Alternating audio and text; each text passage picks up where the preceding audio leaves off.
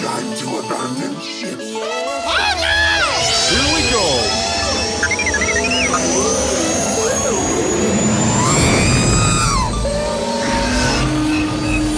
Can I persuade you to join us for a drink? It's a tradition. Here. Jar Jar, homie, my main man, quickly. Before the Separatists attack, get into the escape pod. Hey! This is escape, then we're the pod.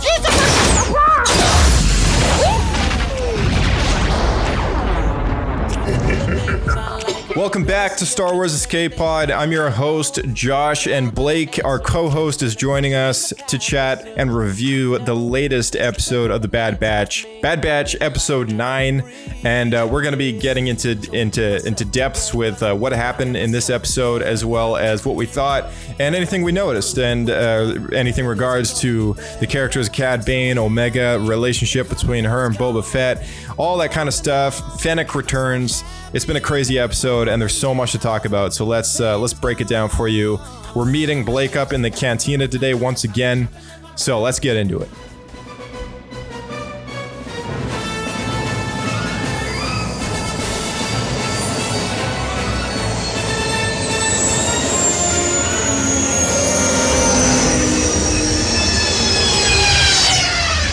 Another happy landing. Chut, Blake. Chut. Chut.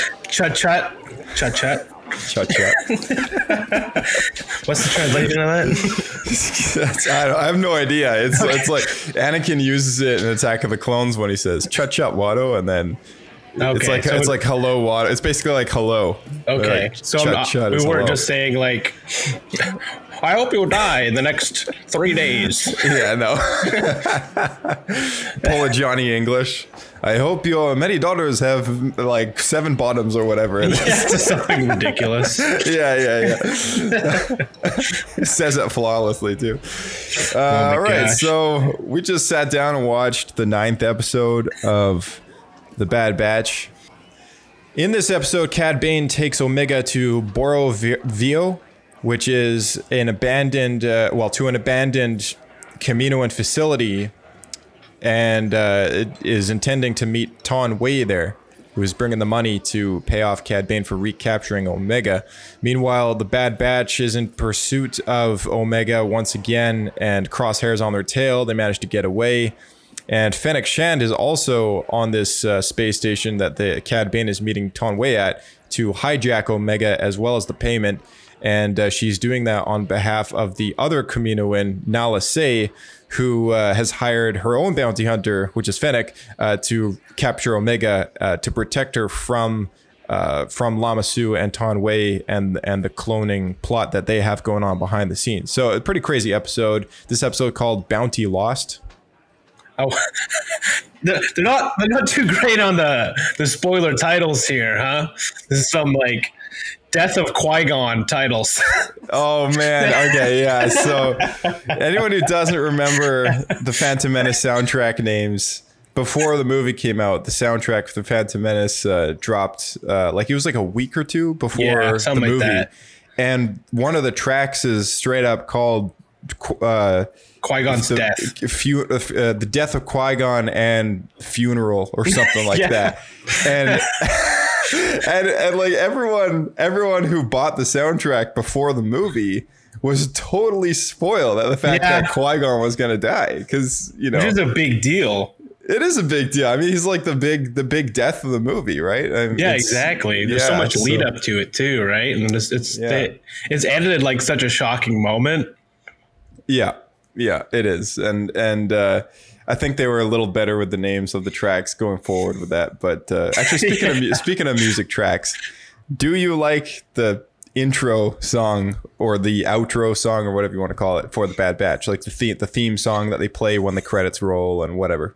I do. That said, I'm not sure how forgettable it'll be, because I know when we were watching the show, you'd asked the same question, and you pointed out if I like it better than Rebels. Do you want to give us the Rebels tune real quick? Yeah, that one. It's funny because I couldn't actually remember what the Rebels tune was. Yeah.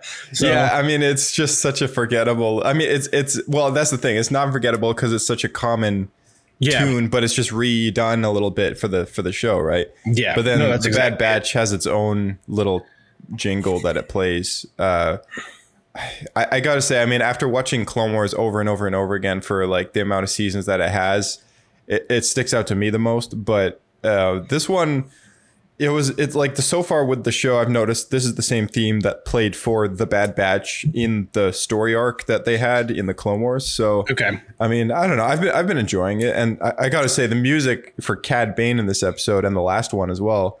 I forgot to bring it up last time, but the music is amazing. Like when he shows up, you get that old Western, like, oh yeah, oh, it's so good. And like they haven't done that as intensely ever before in the Clone Wars. Like they had something going on, because I think the Boba theme's kind of Westerny like that too, if I recall from Mandalorian. In Clone Wars? Mandalorian. Oh, in Boba, in Mandalorian, yeah, yeah. I mean, throughout Mandalorian, they have a lot of like Westerny vibes, but as far as the animated shows go,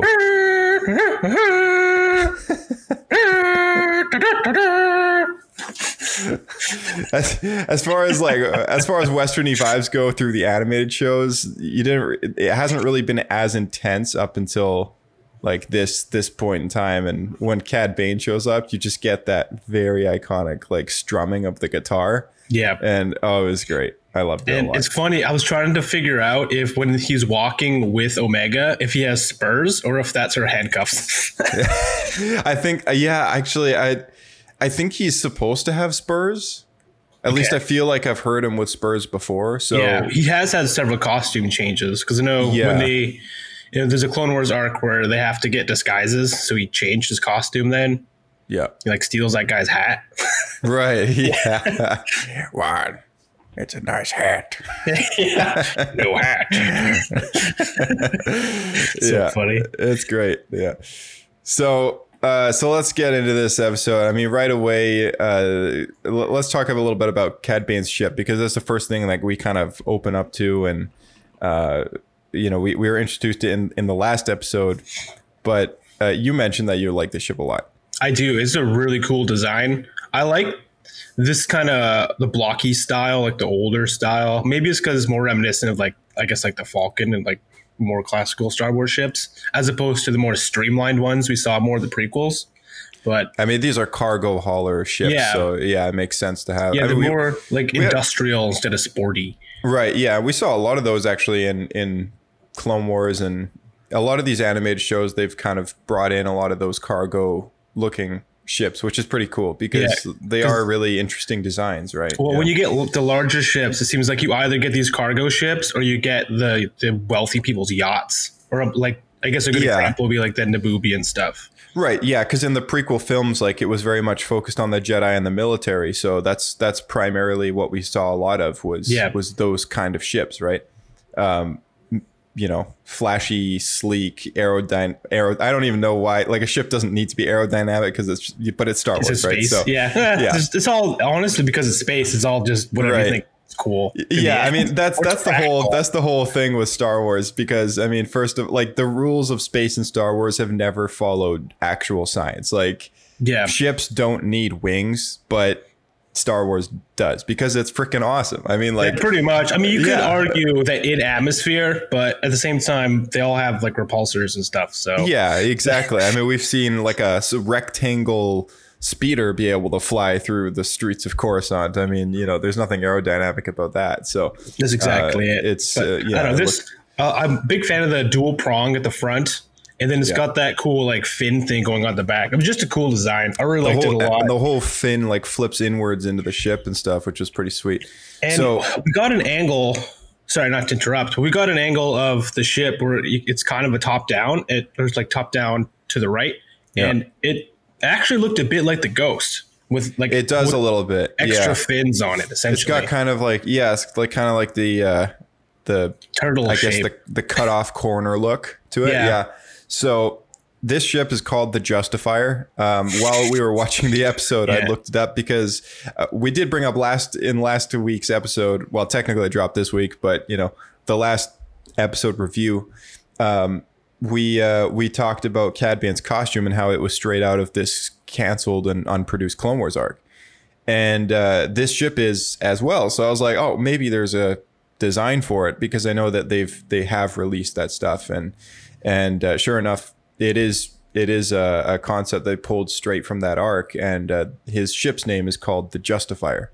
So if anyone wants to look it up, it's Cad Bane's new ship is called the Justifier, which I thought was pretty sweet. He's had a number of ships in the past, and I think this one is easily his best. Yeah, that's the other thing I was going to ask, is because I can't remember what his previous ships looked like, so I don't know if it was the same one the whole way through. I remember two. His first one was the exact same ship that manga guards normally fly around. Those really sleek kind of rectangle. They're those really weird looking design ships. From Cloud City? No, they're from Revenge of the Sith. It's if you type up manga guard or Magna Guard, those like General Grievous's. Yeah. Now I know what you're talking about. Yeah, those silver ships with the cockpit that folds open, like that's what he used to drive. So his original ship is called the Xanadu Blood, and it's the model of the ship is a Porax 38 Starfighter Rogue class. So this is quite a different turn. He's seeing as he used to drive a Starfighter around, now he's driving like a big cargo hauler ship. I thought that was a cool, like... This feels more bounty hunter-y to me. Yeah, it does, yeah. If it's a cool switch up. Mind you, back then, when they were just using the same models over and over again in the early seasons of the Clone Wars, they just gave it a retexture and called it a day on a ship that they already had. But, I can see them having given it to him because he was hired by the Separatists quite frequently. So, like, it kind of made sense. And then later in the show, he also commandeered a massive Separatist vessel, like one of the warships. And that was when he was after the Holocron. So, and he had Ahsoka hostage and stuff like that. And he was trying to get Anakin to put the crystal in the Holocron and all that business. So he's had a few ships, but this one's clearly the best. It's also interesting that even though it was an unproduced show, I'm assuming the model may or may not have been done. If it hadn't been done, it's pretty sweet that they actually finished it and made it happen. But I would not be surprised if he lingered around the show a lot longer just to kind of justify the reason as to why they would make this ship happen. That's a good point, because it's not a small feat to design an entire ship. Like that's a lot of hours. Ship. Yeah, it's a big ship for sure. And they have interior too. So yeah. That's a good point. I think that does lead credence to the fact that he'll probably be around longer. We'll see him again. And the way this episode ends, it kind of points to that as well. But he didn't get paid, right? So he didn't get paid, right? So he's gonna keep at it. There's one more thing that we should talk about Cad Bane as far as his character goes in this particular episode, is that I noticed he's got this head patch on his left temple. Which it looks like it's part of the costume, like it's part of that skin tight suit that he wears underneath it blends in super well. It does. You pointed it out, and I had to go back and look because it looks like it's part of the design. So the thing is, and the thing is with some of these designs. I mean, it's an animated show where everything's kind of made. It's such a really well visually designed show, but sometimes you can't really depict what's sewn in onto someone's body or if it's just part of a costume, right? Yeah. And so same goes for the tubes that he always wears on his cheekbones. So in the last episode he didn't have those on, and in the Clone Wars he frequently takes them off, but occasionally we see him when he's wearing these things, and because they have screws on the outside, a lot of people are thinking, are those just permanently implanted on his face? The answer is actually no. They I think they magnetically attach or something like that, but it's a different kind of respiratory system where the implants have already been done in his body and in his esophagus, and these things connect upwards. And I think very similar to a fish gill or something like that. It operates very similarly, where the device on the back of his neck is in charge of intaking air, toxins, whatever, and converting it to breathable air for his species or whatever on even Duros. planets. Yeah, Duros, where maybe they might not be able to breathe. It's and interesting because we do see Duros in the cantina on Tatooine, and they don't have anything like that. So I was always led to believe that they can breathe regular air as a species. So Cad Bane, being the odd one who has that, was actually due to an injury. Yeah, that's what I thought too, and that turns out it's just one of his gadgets, one of his many gadgets. So it's sometimes he wears it, sometimes he doesn't. I mean, like you said, it could be just a filter system so that he won't have to deal with any toxins or anything. Yeah, and the way it works is it basically kind of transfers that oxygen or whatever gas he breathes into his respiratory system through this thing that he can just literally put on and hook up, and there's no external evidence that modification's been made. So it's pretty cool, high piece of technology. As far as the head patch goes, I've never seen him with that head patch. He does take his hat off in Clone Wars. He does take his hat off, and it's not there, right? So for me, I'm thinking like, does this point towards evidence that the Clone Wars arc with Boba Fett and that shootout has happened? Right. Maybe he was shot in the head, and maybe that's the patch that he needed to get to patch himself up, literally. From a blaster bolt to his face, whereas Boba had his helmet on and just caused a dent. But I mean, the question kind of re-triggered in my mind. I was like, are they going to adapt this arc, or are we never going to see it because the character actually survived, right? Like, it just kind of had me wondering, like, what's gonna happen there, that changes the story a lot, though, if Cad Bane lives. Here's the other thing. He could live, and we might. Yeah, it does change the story a lot. The other thing is, perhaps they were looking for a really good bounty hunter that wasn't Boba Fett to act as this character to be after Omega, kind of thing. Because this also has to do with the plot line and everything that we were talking about Boba Fett and his relationship to Omega in the last episode. But the Book of Boba Fett comes out later this year in the fall, and I don't want to draw attention off this Bad Batch episode too much, but there is a possibility that in that show they could be flashing back a lot to Boba's past. And I know there has been some article I read online as to flashbacks potentially happening that show what happened to him after the Sarlacc pit. Yeah. But I'm not ruling out a possibility that we could go back even further and see him with Cad Bane. That's what you're saying. Yeah, maybe see some sort of PTSD kind of like flashback, him remembering little snippets, kind of like Din Djarin flashback to the Clone Wars when he was a kid, kidnapped by the Death Watch, right?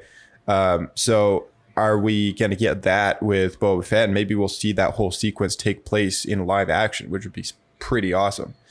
The other question is, now with the introduction of Fennec Shan in Mandalorian, where they're like, she's friends with Boba, and we see her now in this show. Do you think they're gonna take her and maybe put her in between Bane and Boba, do like the old switcheroo? So instead, Boba will be trained by Fennec, and that's why they're friends later. No, it's a good theory, honestly, and nothing's confirmed yet, right? My speculation is that this whole Boba Cad Bane arc, if the based on this head patch thing, if that head patch isn't just some sort of magnet to keep his hat on, because let's be honest, his hat just stays on a lot. I don't know what it is, right? So like, it could just be a costume thing. If it's not, and if it is like evidence that he's had some head damage from this fight with Boba, and he's actually survived and he's back, that points evidence towards me that this whole arc with Cad Bane training Boba has already happened. Yeah. And also in that case, do you find it odd then that the Kaminoans have reached out to Cad Bane and Fennec, but not bother talking to Boba, even though they used to have a prior contract because he like grew up there and stuff. Like Jango, dad, yeah. Right? So. Yeah. It does make me wonder about that as well. That's why I would think it's before it. Yeah.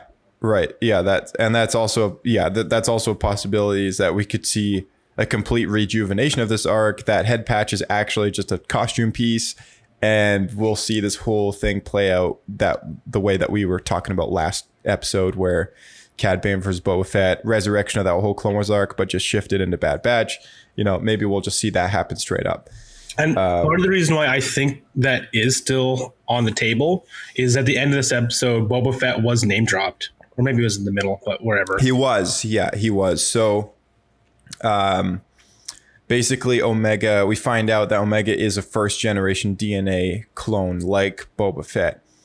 So this is a piece of evidence that we didn't have when we were speculating last time. Yep. But this was one of the potential stories that we had suggested, though. Right. Yeah. There was something that was brought up where we were talking about a relationship between her and Boba, and whether or not she's like possibly a clone of him, or like some sort of offspring. Unaltered version. Right. Another unaltered version. Right. Yeah. So this kind of points evidence towards that exactly. We're slightly moving away from the Force sensitive thing, and we're kind of going towards the reason why she's important is because she's literally a pure clone of Jango, but just female. So she's essentially Boba's sister.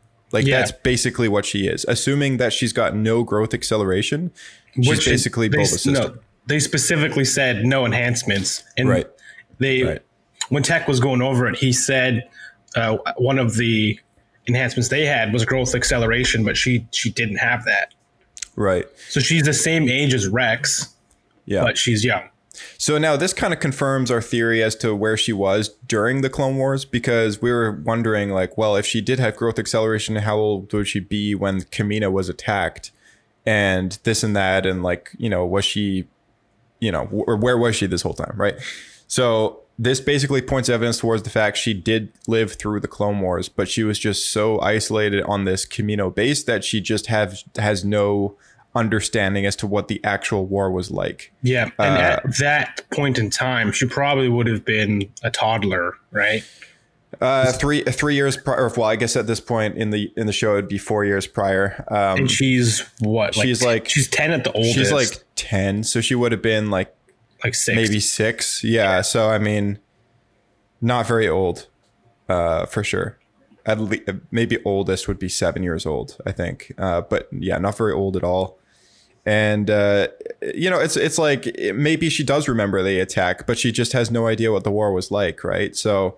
It's like for kids who lived during the World War, all they remember is being shoved into a basement or bomb shelter or whatever, right? Like they don't really they know what it's like to be under attack, and they have that perspective, but they have no idea what the actual war was like. Like, what was it like on the front lines, like when 2 massive armies with clones and Jedi and droids was like. She has no understanding of what that looks like, right?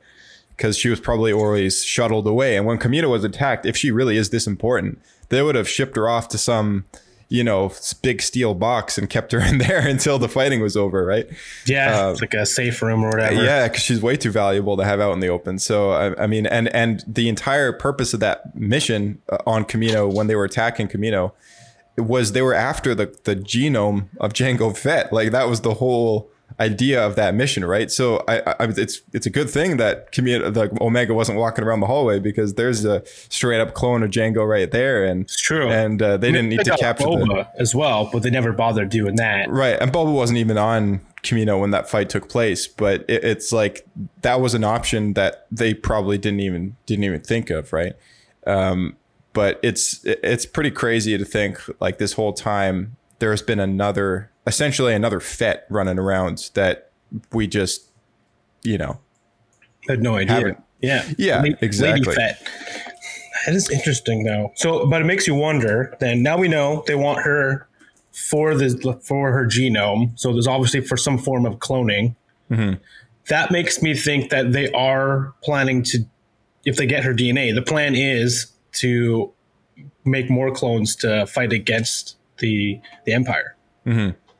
Yeah, possibly. Or at least kind of try to invigorate them to stay in the contract, because the clone genome that they've been using so far has been degrading. Yeah. And that is Jango's Fett. It's because they've been keeping this other card up their sleeve this whole time, that they've actually had another source available and they've just not used her. Yeah, right? exactly. It's also, this has nothing to do with Omega, but I'd just like to point out, in the EU, in Star Wars Legends, Boba has a long lost aunt. Her name is Arla Fett, who is the older sister of Jango. And she showed up in Clone Commando novels Order 66 and Imperial Commando 501st, as well as Jango Fett Open Seasons, the comic book. And so it's not completely beyond the expanded universe even that the Fetts have had other relatives. So maybe just the spirit of Arla will be kind of ported into Omega somehow if we continue to see this character grow up. It's funny because it's possible. They've basically taken. We keep going back to the Commando books because I feel like they're pulling so much from that series. Yeah. So it almost feels like they've taken the kid in that series where the clones are protecting, and then Arla, and kind of just merged them into one character. Yeah, pretty much. Yeah, in a way, for sure. I think there's a lot of inspiration in the Legends. It's cool to see them use it. Yeah, that's exactly it. So Cad Bane is working for Lama Su and Ton Wei, who both Ton Wei and Lama Su we were introduced to in Star Wars Attack of the Clones. And we finally get to see Ton Wei again, because I think we went through the whole Clone Wars series and never saw her. And finally we see her again. Not once. Yeah. Interesting. It's always been other cloners. Sorry. Who is the other Kaminoan then? Because I thought that was Ton Wei. Her name is Nal Se. Nal Se. And she's in charge of like the science behind the cloning. So there's been a couple different cloners, Kaminoans that we have seen before. And Ton Wei has not been one of them. I guess she's on the more businessy end of things. Yeah. So yeah, I mean, it's cool to see her again, and now she's dead. Yeah, I know. I noticed that too. They introduced her, and then she says one line, and then she goes to a planet and she dies. Yeah, after like almost 20 years of not seeing this character, we finally see her again, and then they kill her off. It's like, all right, I'm good with that. I mean, I never had any attachments to the person that greets Kenobi at the door, but I mean, it's cool to see a returning character face, and it's interesting to see how she ends, right? Yeah. Yeah, it's pretty sweet.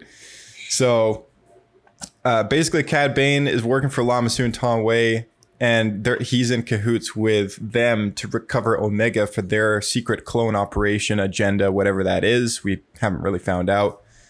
And Fennec Shand has been hired by Nal Se to counter any bounty hunters that Lama Su and Ton Wei have hired to go after Omega, because she's in that little circle trio that they got going on. So she probably knows that those other two have hired bounty hunters to come after Omega. So she's probably hired her own bounty hunter to kind of act as a watchful guardian of Omega on the side. Now, there's one question that kind of arises from this, because in this episode, she lets her get away with the Bad Batch and says to Nala Se, like, yeah, she was just rescued by the same clones that we saw on Pantora. And then she's been told by the Kamino and by Nala Se to just kind of leave it there and just loosely follow or whatever. And she's fine. She's safe as long as she's not with Cad Bane or any other bounty hunter. She's okay. Yeah. And so that kind of makes me wonder, maybe when she was on Pantora, she didn't really know that these clones were protecting her. Maybe she thought, oh, these guys are just after her for some reason, and maybe it's possible. But don't forget, she helped them escape. She unlocked the bay doors or whatever, so that the Bad Batch could escape Kamino in the first place. Fennec? No, you mean Nala Se? Nala Se, yeah. Yeah, no, I mean Fennec. When Fennec tried to capture Omega on Pantora, like there was that whole chase scene through the city, right? So Hunter is on his speeder bike chasing after Fennec Shand, who's got Omega, like, you know, and everything. Like, there was a whole chase scene. The whole episode was a big chase scene. Yeah. So, like, it makes me wonder, though, like, if she was with the clones, why would that chase scene happen in the first place unless Fennec Shand didn't know that these clones were actually protecting Omega and not in it just for money or whatever, right? So my thoughts is that after that whole event took place, Fennec probably contacted Nala Se to kind of give a mission update, and she probably found out that, oh, she's actually with a bunch of clones, and she knows which clones those are because, you know, like you said, like she actually helped those ones get away.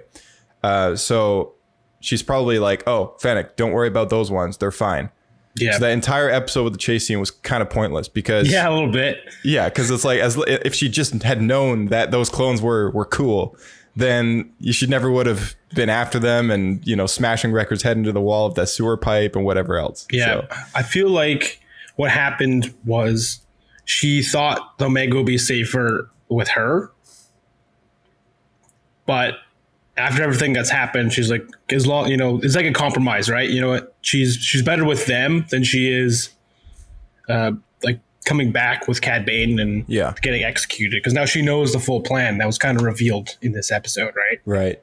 Yeah, and in a way, it's kind of funny because, like, as a bounty hunter, I mean, you know, taking on scores and stuff like that, it's not a babysitting job. So she's almost better off with Omega being with the Clone Force 99, and she's just kind of a loose guardian that stays nearby and, you know, protects her from other bounty hunters. Yeah.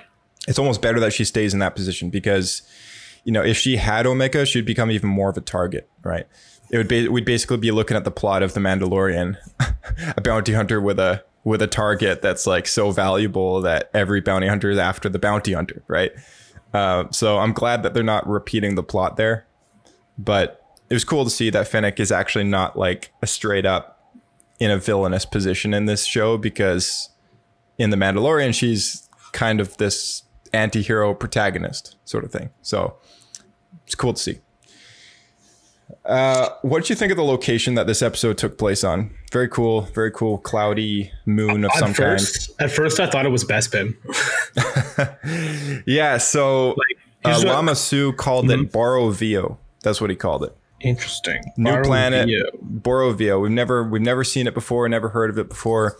The only planet that comes close to resembling this one is from season 1 of the Clone Wars. There was a planet that showed up in an episode arc when R2-D2 goes missing, and it's the episode called Duel of the Droids, and it's at a space station, a separatist listening post that's located on a Ruusan moon, and it's a cloudy moon just like that. Everything's yellow, like all the clouds are yellow and everything, and the space station's floating.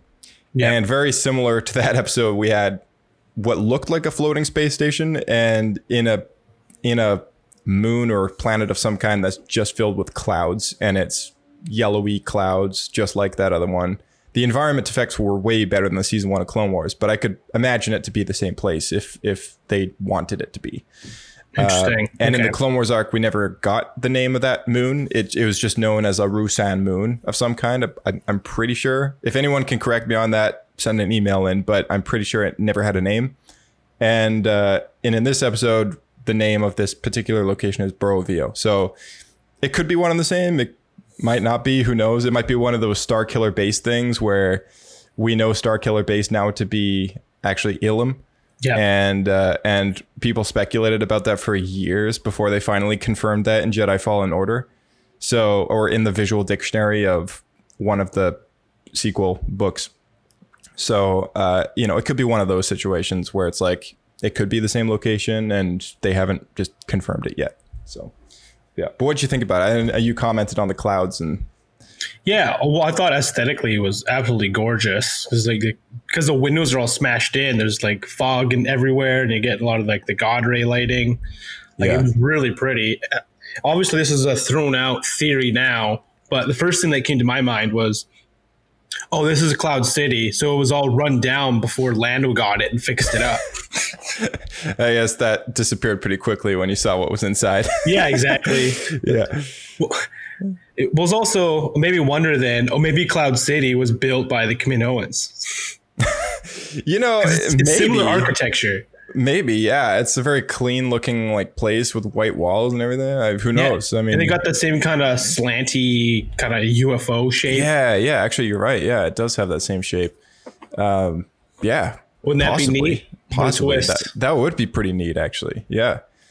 I think I'd be okay with that. That doesn't seem like a huge canon change. I know Bespin has showed up in some. This is like EU, I think, but it has shown up in like KOTOR era stuff, because apparently it's just been a mine that's just been around forever. Oh, interesting. Okay. Interesting. Yeah, it would be cool to go back there in some way, shape, or form, because it's a giant station. So I can imagine. Well, I mean, it didn't take that long to build the Death Star, but that was with slaves and stuff like that. So I would imagine that this space station would have taken a little while to complete, and it'd be cool to see it like maybe pop up in even like the High Republic and stuff like that. Like, we've been getting into a lot of these kind of origin locations that have been popping up in more recent books and comics and stuff like that. They've been starting chronologically by being a first place location in some of these High Republic books. So it's kind of cool to see kind of a bit of a start to some of these things. And yeah, a space station like that would be cool to see under construction. I like the environment a lot. I thought it was awesome. It made for some really cool shots. Yeah, exactly. And I also it made me realize like the Kaminoans do have facilities on other planets. Yeah. Because up till now, they've always just really had the one city, Chewbacca City, right? And other than that, they don't really seem to exist. And so I looked, I got encouraged to go quickly look at the Wikipedia before this the podcast here, and it's the basis of the Kaminoans were there was like a massive flood on their planet, and so they were forced to build above water because the whole planet was flooded from the melting glaciers, and then they were nearly pushed to extinction, and that's how they got into cloning, because they needed to clone themselves to keep their population up. But all of that, they decided to do that because they didn't want to reach the Republic for help. And all of that storyline points to them not being off planet, because they wouldn't need to be off. Like, they wouldn't have this problem, right? If they had other off planet locations, because they could just breed, multiply outside this one isolated area. So the fact that they have another facility on another planet, which we saw also was a cloning facility, is interesting. It's interesting how all that will play together. Yeah, it makes me wonder exactly what that facility is for, because we did get a look inside those tanks, right? Those green, obviously rotten corpse, moldy water and terrible stuff. Yeah. So we got a peek as to what was inside those, and it looked like just different species of aliens, including Kaminoans themselves. Yeah, inside those tanks, which I was like, oh, so this is like really old. Like this is like prequel clones. Yeah. I mean, this is probably High Republic era stuff right here, like 200 years ago. Because like everything's like rusty and like broken down, and all the glass is smashed in. Yeah, and weirdly enough, their design for doors has not changed at all. But I thought that was kind of that is Star Wars. Yeah, but I thought that was kind of cool. I was like, hey, like they decided to try migrating off of their useless water planet that they originally are from, right? And, it might have been an attempt at just doing that. Like, hey, let's find a new location that's just nicer and a little more hospitable. It could also been like a backup plan, right? Like could be their Noah's Ark, right? Right. So totally could have been. If their planet gets if they get wiped out there's at least like a backup plan so that their entire species won't be completely wiped out. Yeah, exactly. I noticed their little... more likely they were wiped out. There it is. Captain Panaka, our hero for that line. Oh man, you gotta clip that and put it in here. So the escape pods that Omega escapes on in the end of the episode were the exact same design and escape pod that we see on Kamino itself, like at Tipoca City. So weirdly enough, the design of that thing hasn't changed either, which I was like, okay, maybe this thing isn't as old as it looks. Who knows? I don't really know what it's for. Yeah, it just, I don't know. It maybe the Kaminoans wanted to maintain cloning, but for other customers other than the Republic, so they set up a shop on another planet just to keep that business separate. And Kamino or Tipoca City was just specifically for the Republic's military operations, because it's clearly a Republic base as well, right? So, or now at this point, it would be an Imperial base, but it also raises the question: why was it abandoned? Yeah, why was it abandoned, right? Like, is it because it's rusty and old and broken up? So, like, was this another part of the Clone War that we just never see? Like, what I would have half expected to have seen, like, almost dead droid parts and, you know, whatever, like on the ground, if that was the case. But it was clean. There was nothing there. It was just fully abandoned and some corpses in some jars, and that was it. Yeah, exactly. So there's nothing else there. I'm really curious as to what this place is. But it still had power. It still had power and everything. I mean, I'm assuming it may have been solar charged or something like that, because it was a very bright environment. But is there any connection between this abandoned base and, you know, we always point theories towards Snoke or whatever.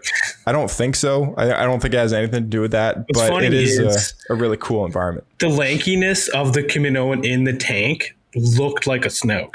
Yeah, it did actually. Yeah, with a bobble head. Like it was like a swelled up head.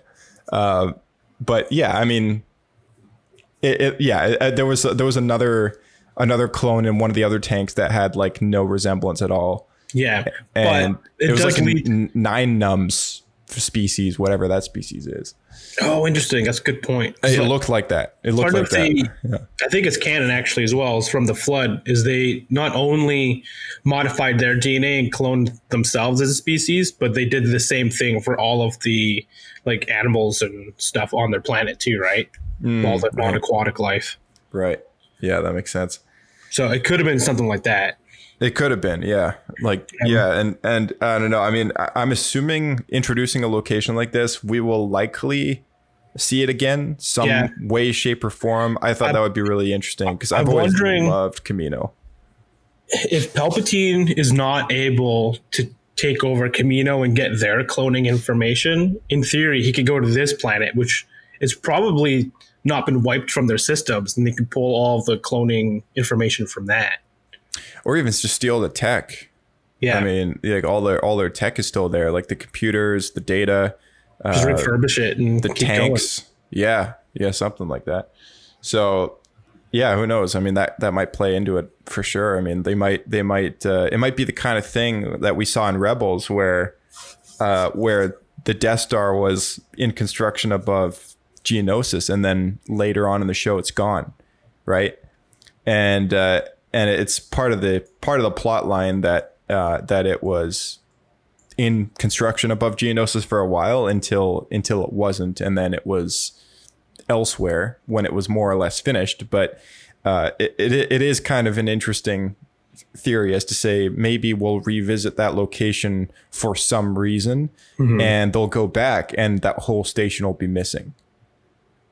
Just throwing it out there, but yeah. Maybe it's like a theory of mine. Like it's a cool place. Like I would love to know more. I've always been fascinated because the Kaminoans have been such a weird, unique species that we just don't really know much about. I've always been on this kind of, I don't know, this hype of as to like wanting to know more about the cloners and stuff like that. And about, I agree because they are very secretive. They are. The story writers have always kind of left it that way, not wanting to dive into it too much. It seems like. Yeah, they've always really had a bit of they've always tried to leave them a bit mysterious, but in bringing them more into this show now than I think we've really ever seen before, it's it's cool. Like, I'm liking it a lot. I think the only other time that we really got into depth with the Kaminoans was when they did the whole chip arc with Fives, you know, trying to get the chip out of his head in Clone Wars season 5 or whatever it was, or 6. Sorry, it was Clone Wars season 6. But yeah, I thought that was like an awesome arc. We got to see more of the Tipoca City and the cloning facilities and who was actually part of that plot and stuff like that. And it's a very similar scenario in this time around, but it's about Omega and this other source clone that they could be using. So I don't know. Does that cover all the notes that you had for this particular episode? It's maybe not the best place to talk about it because we just talked such important things, but we were going to talk a little bit about Todo.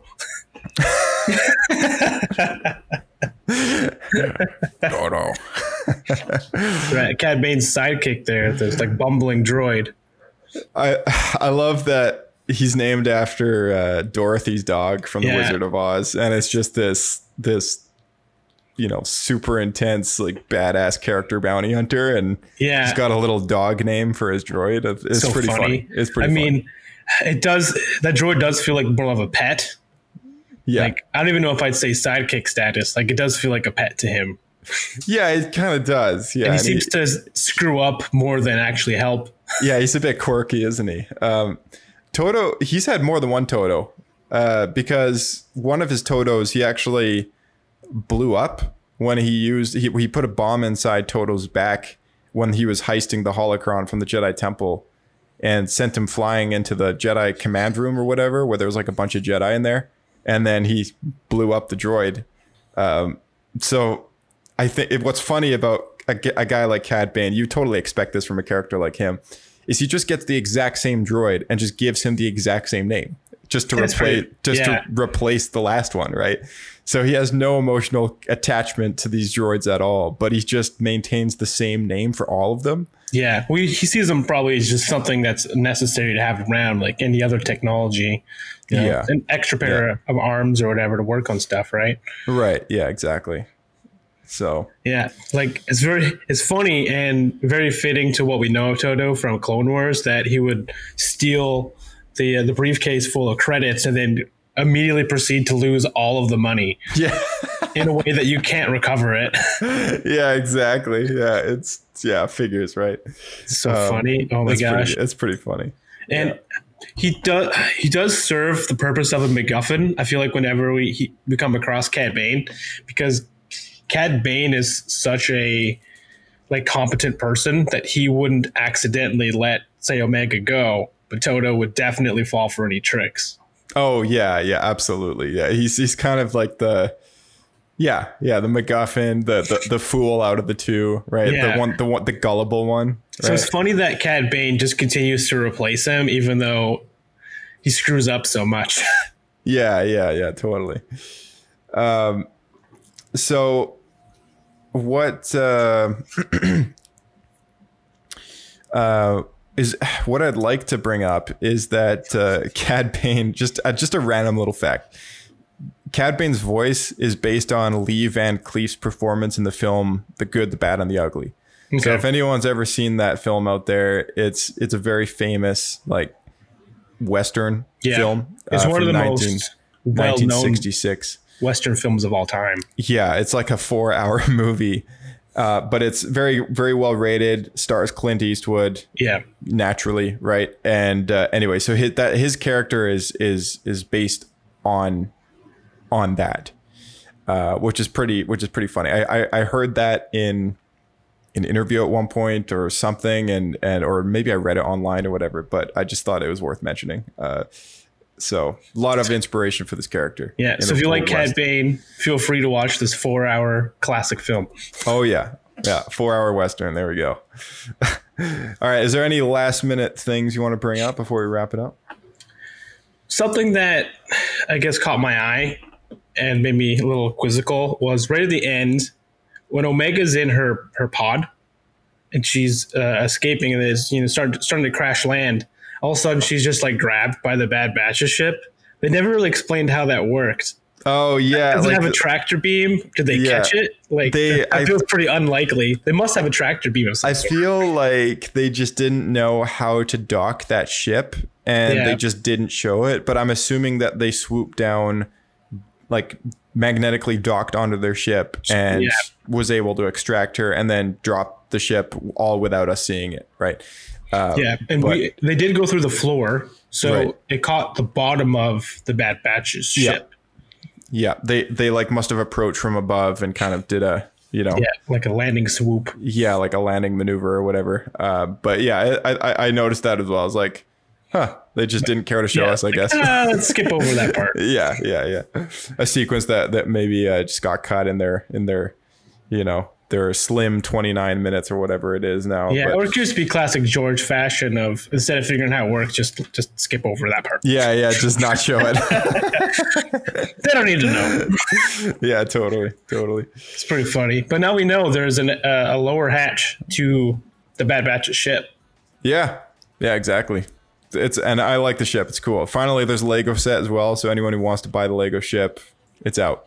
It's out on the shelf. I watched a review of that the other day. The models for the Bad Batch characters seem pretty cool, but I don't know if all their colors are accurate. It's weird. Yeah, it's the kind of ship, though, I might actually buy myself just for the heck of having it. I bought the Ghost, and that ship has gone up so much in value. And I don't know. Lego's a weird investment. Some sets go up, some sets kind of maintain the same, and this and that. But yeah. So are you gonna build it then, or are you gonna grab it and then leave it in a box? I'll build it. Okay. All right. All right, man. Well, that was quite the review, and I guess we'll catch you next time for the next review on Bad Batch episode 10. Sounds good. Got a blast. Got a blast. All right, guys. Thanks for tuning in, and a big thank you to Blake for co-hosting this episode. Please join us on our Discord. In the description below, there's a link for you to do that. You can listen to occasional live streams. If you're hanging out in the Discord, you can do that, as well as see channels that update you on all the Star Wars social media pages. And as well, we have our SpeakPipe address to leave a voicemail at. We love hearing from you guys and what you think of the Bad Batch as well as this podcast. And you can do that with our SpeakPipe address at www.speakpipe.com/Star Wars Escape Pod. Join us on Twitter and Instagram with @SW Escape Podcast, #SW Escape Podcast, as well as locate us on any podcasting platform across the galaxy, the platform of your choice, whether it be Spotify, Apple Podcasts, Castbox, or whatever. The choice is yours. So let us know what platform you listen to, and feel free to give us your input on what you think of this show as well as the Bad Batch. So we'll see you all next time for a lot more Bad Batch reviews, as well as more What Happened episodes. What Happened has been put on the back burner just a little bit, but we're glad that you guys have been liking the Echo episode.